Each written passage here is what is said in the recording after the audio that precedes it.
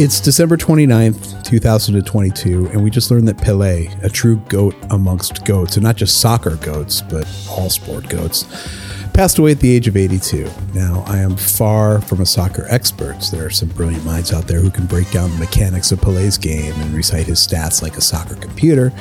But the one thing I can do that nobody else can do is talk about how he made me feel.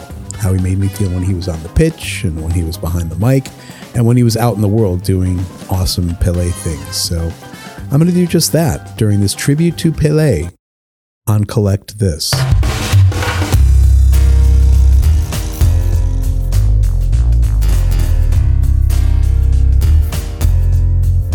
Welcome to Collect This, powered by CSG, your go-to sports card grading company. Here's your host, Alan Goldshire. I'm joined by Chris Corbellini, a multiple Emmy-winning sports producer and my partner on the Head vs. Heart Fantasy Football podcast. Neither Chris nor I, as I noted up top, are soccer experts by any stretch of the imagination, but we know a thing or three about sports. And we've been watching sports for decades because we are of a certain age. And those of us who are of a certain age will remember Wide World of Sports, the ABC Saturday afternoon show, which basically would take little bits and pieces, put together packages of sports that weren't MLB or NFL, et cetera, et cetera. And you'd end up seeing a lot of soccer on there. And you'd end up seeing a lot of Pelé on there because you couldn't watch soccer without Pelé. Even now, like you can't deal with soccer without dealing with Pelé, right, Chris? No, you can't. That's the first name you think of immediately, especially for guys, of our sort of generation where, I remember him in the New York Cosmos, but only vaguely, right? But to me, like the first two athletes I remember as a kid, just remember thinking, that's what an athlete is Reggie Jackson of the Yankees and Pelé, right? Mm-hmm. I started playing soccer because you weren't allowed to play football when you're that small. Right. You know what I'm saying? You sort of have to learn who's the best player, in the sport. Obviously, the guy that won, 3 World Cups or whatever it was, just like a magician. Right? An artist. And if you look at it now, there are not many photos or highlights where he doesn't have a smile on his face. Yeah, and that's the thing about him that's really special. One of the many things that's really special is you mentioned him alongside Ali, right? Now, Ali wasn't a smiling guy all the time, but he was funny and smart and interesting and cool and good, right? He was just a good person, and that was Pelé too. He was an artist on the pitch, right? You can go to YouTube, and Chris and I were talking before we came onto the air about the infamous goal from the 58 World Cup. Just go watch it, right? We can describe it up and down. We're not Andres Cantor. We don't have that eye, but we have the heart, right? We understand why he was so important.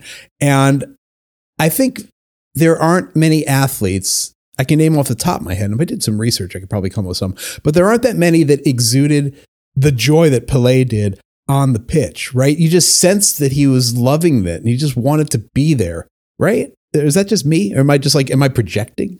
You're not projecting. I think that, certain players just have it, that joy. They're not wasting their gift. You know what I'm saying? When there are athletes out there that every slight they'll use to get the edge, like Michael Jordan very famously, right? Like any slight that he could find, right? He'll use it. You don't see that with him. Obviously, we didn't know him personally, obviously, but you can sort of see the way he plays that if you have to make an argument that the soccer is the beautiful game, that is the guy that I would show, like highlights from his World Cups and, anything beyond that, because he was their all-time, like the world's all-time leading scorer beyond the World Cups by a huge margin, by like a Gretzky-like margin, right? As far as goals scored.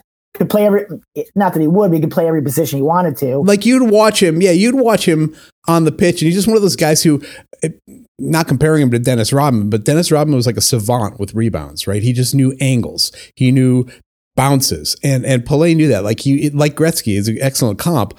You just sense that the ball was magnetically drawn to his foot, and once it got to his foot, he knew what to do with it the way that, I used to be able to play with bass. I used to be able to the bass would be magnetically drawn to me and I would make magical notes with the bass and be super proud of myself. And I was a pretty good bass player, right? I was not the Pelé of bassists. I'm not going to, sit here and say I was that awesome, but I knew I was good at it, and I took a lot of joy out of it. And, there aren't that many people, I think, at that level. Like, does Tom Brady, for instance, seem like he loves the game the way Pelé loved the game? I mean, I think he does. I mean, he wouldn't stick around at 45. There's that. There's that joy. But yeah, I mean, when I look at Pelé, right, I look at it as he was just decades ahead of his time, and in many ways, the way Gretzky was, right? No one was ready for that kind of ability. And Correct. The way, again, through an American's lens here, but like Jim Brown in the NFL, he was just a guy that should have played now, but he was playing in the mid 60s. Yeah. And there was just no, a lot of the defensive players were 5'11", 190 pounds, and could not hit the guy. And you've got a Derrick Henry playing back then. That's sort of what it was. And that's the way I look at, when I look at his highlights, when I look at Pelé's highlights, that's what I think. I'm like, the defenders they weren't ready for it. Nobody was ready for it. Right. And again, like you said, Gretzky, yeah, right, exactly. He was that prolific where his records were more than double than the number 2. You know what I'm saying? In his time. So yeah, I mean, beyond the joy and artistry, there is the prolific scorer that he was, and that's what sets everything. And the fact that he was synonymous with a region, again, through an American's lens, the way Elway and Denver, Marino and Miami, Jordan and Chicago, where they become almost synonymous with the regions that they're from or they excel. Right. Yeah. Pelé was that way, he was that with guy. Brazil. And you sort of got, as an American, as a kid American, looking at him wow, Brazil produced Pelé, they must be a really good traditional soccer region. And of course they were. You just didn't fully understand it at the time. And he was also an ambassador for the sport, but for the world, like Ali was near the end of his life. He was just out there being good, doing good. And you look at a guy like Kylian Mbappe, who is, they say that he is potentially, and this is obviously a bit ridiculous reach, but the heir to Pelé's throne. And Mbappe and Pelé had a relationship. Right. They had a good relationship. And Pelé kind of, in effect, endorsed him. I don't know the exact quote, but it was basically saying, if anyone's going to be me, it could be this guy. And what an honor. Right. And kind of the perfect guy to carry on. Here we are about a month removed from the World Cup, from Mbappe's last appearance, I should say, in the World Cup, when he was magic. Right. And he takes that joy. He brings that joy to the field. A little more grrr to him than Pelé had. But, if that is what we have to look forward to, thanks to Pelé, without Pelé, there's no Ronaldo. Without Pelé, there's no Messi. Without Pelé, there's definitely no Mbappe. He laid the groundwork for these guys. And, what a legacy, right? Yeah, I mean, we've discussed this before about other athletes in other sports. If you get there and win it all years before you're supposed to. I mean, Pelé was either 17 or 18 when he won his first. Mbappe was a teenager too when he won for France, in 2018. Yeah. Yeah. That's what makes everybody stand up and watch. Who is this kid? You know what I'm saying? To do it, he must be really special if he's that age and he's doing it. And then to win it all, right? 58 and then Mbappe in 2018, the comps are there. You're right. Pelé was more especially when he was young, more like a tornado back in the day. And Mbappe is sort of he just drills those screamers. Yeah. You know what I'm saying? He's more lithe. It's the charisma, though. It's the charisma that is such a rarity amongst, I don't want to say it's a rarity amongst soccer players, because there is a lot of charisma in that sport, but it's a certain kind of charisma. Yeah, you may hate him, you may like him, but you're always watching him, right? That's the scorer. And one of the cool things about Pelé's game is, and again, go to YouTube, go to the highlights.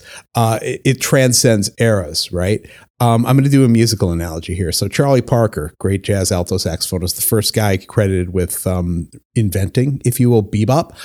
You listen to Charlie Parker records now, and sonically speaking, it sounds like it was recorded in 1947 because it was recorded in 1947. But if you take away the sonics, he sounds like he could be doing stuff right now that still sounds complex and still sounds amazing. You look at Pelé from the 50s, 60s, 70s, et cetera, et cetera. What he's doing would transcend in today's game. Whereas you look back at, I don't know, a Sid Luckman, right? Sid Luckman would not be able to play quarterback in today's NFL, not by any stretch of the imagination. Pelé, with his style, with what you saw on the pitch in 1964, could be a stud, 5'8" notwithstanding, in any club league.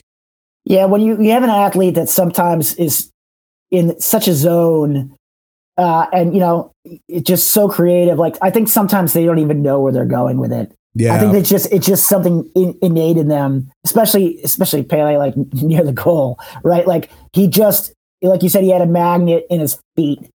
And, but I think there were times where, I'm sure of it, where he didn't know where he was going to do. He didn't know where he was going to go with it. And that's part of and neither do you. And that's part of the improvisation. And again, part of the artistry of what he was as a player. Well, that's why comparing him to a Charlie Parker, to an improvisational musician, is so apt. You look at a Michael Jordan, going back to MJ, if you're looking at the GOATs, or he's not a GOAT yet, but Luka Doncic. We're like days away from his ridiculous 60-point, 20 rebound, triple-double. And no one's ever in NBA history done that before. And Luka's definitely one of these guys who, he's got the ball, he sees the basket, he's got however many men in front of him. He doesn't know what he's going to do. And then he just does it. Like, he doesn't plan it ahead. And Pelé, who knows? I don't know what went on in the man's head, and I didn't watch enough of him to understand it. Admittedly, I'm owning the fact that I'm not a soccer expert, just a Pelé lover. I don't know what went on in the man's head, but it seemed like that he was just kind of making it up as he went along. Like, when you're a musician, when you're a jazz musician, you have your scales to rely on, you have your riffs to rely on, but when it gets to the song, when it gets to your solo, when it gets time to improvise, you kind of put those in the back of your head, and your fingers or your mouth, whatever instrument you're playing, will do its job based on that wellspring of knowledge. And that seems like Pelé, right? He learned everything, and then he forgot everything and just went out and made magic. Yeah, I mean, I've heard this quote a couple of different places, including one of my former bosses, where they talk about you either have a job, a career, or a calling. Right? A job is a job, like, or maybe your first job you ever had. It's just a job that makes ends meet, whatever it is.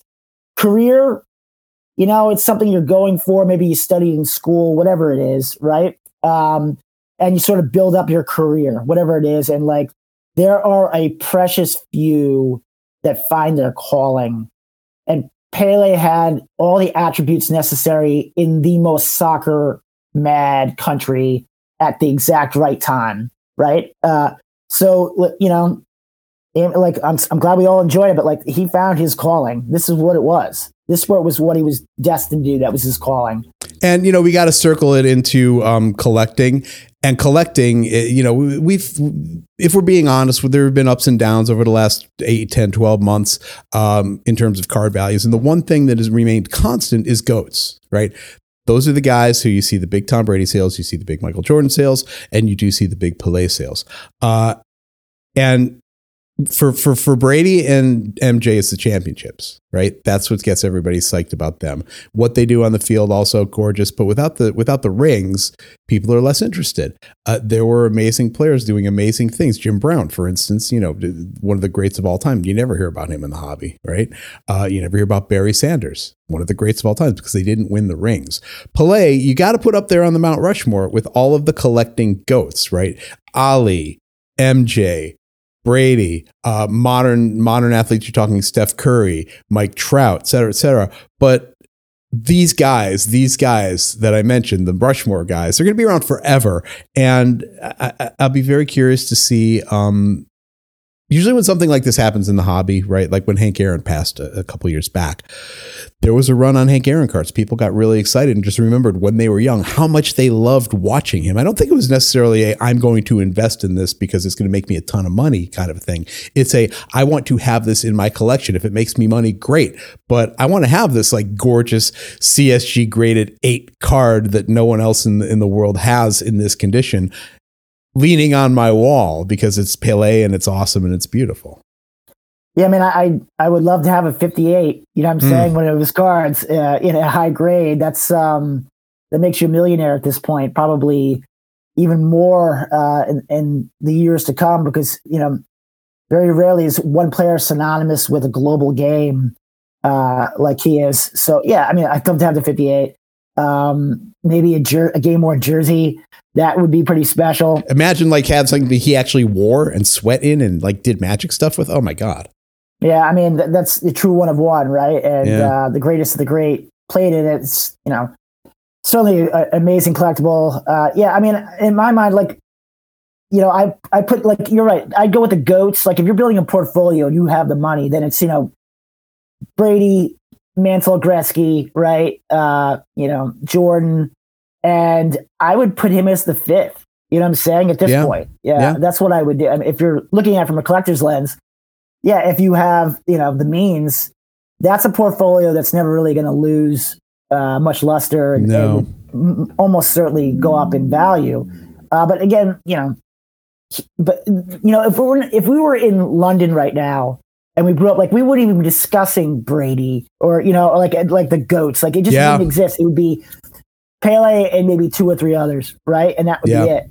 And that's another thing you got to think of it, like, globally, just not. It's just outside, just globally, from any corner of the planet. Yeah, they know that name, just like they know Ali. That's it. Yeah, actually, if you are going to say, name three athletes who everybody in the world, if you're even just a casual sports fan, knows, it's going to be Michael Jordan, Muhammad Ali, and Pelé. Those are the three guys that transcend nation.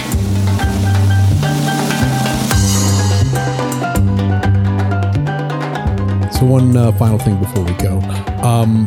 Bill Russell, the Boston Celtics great, passed away earlier this year.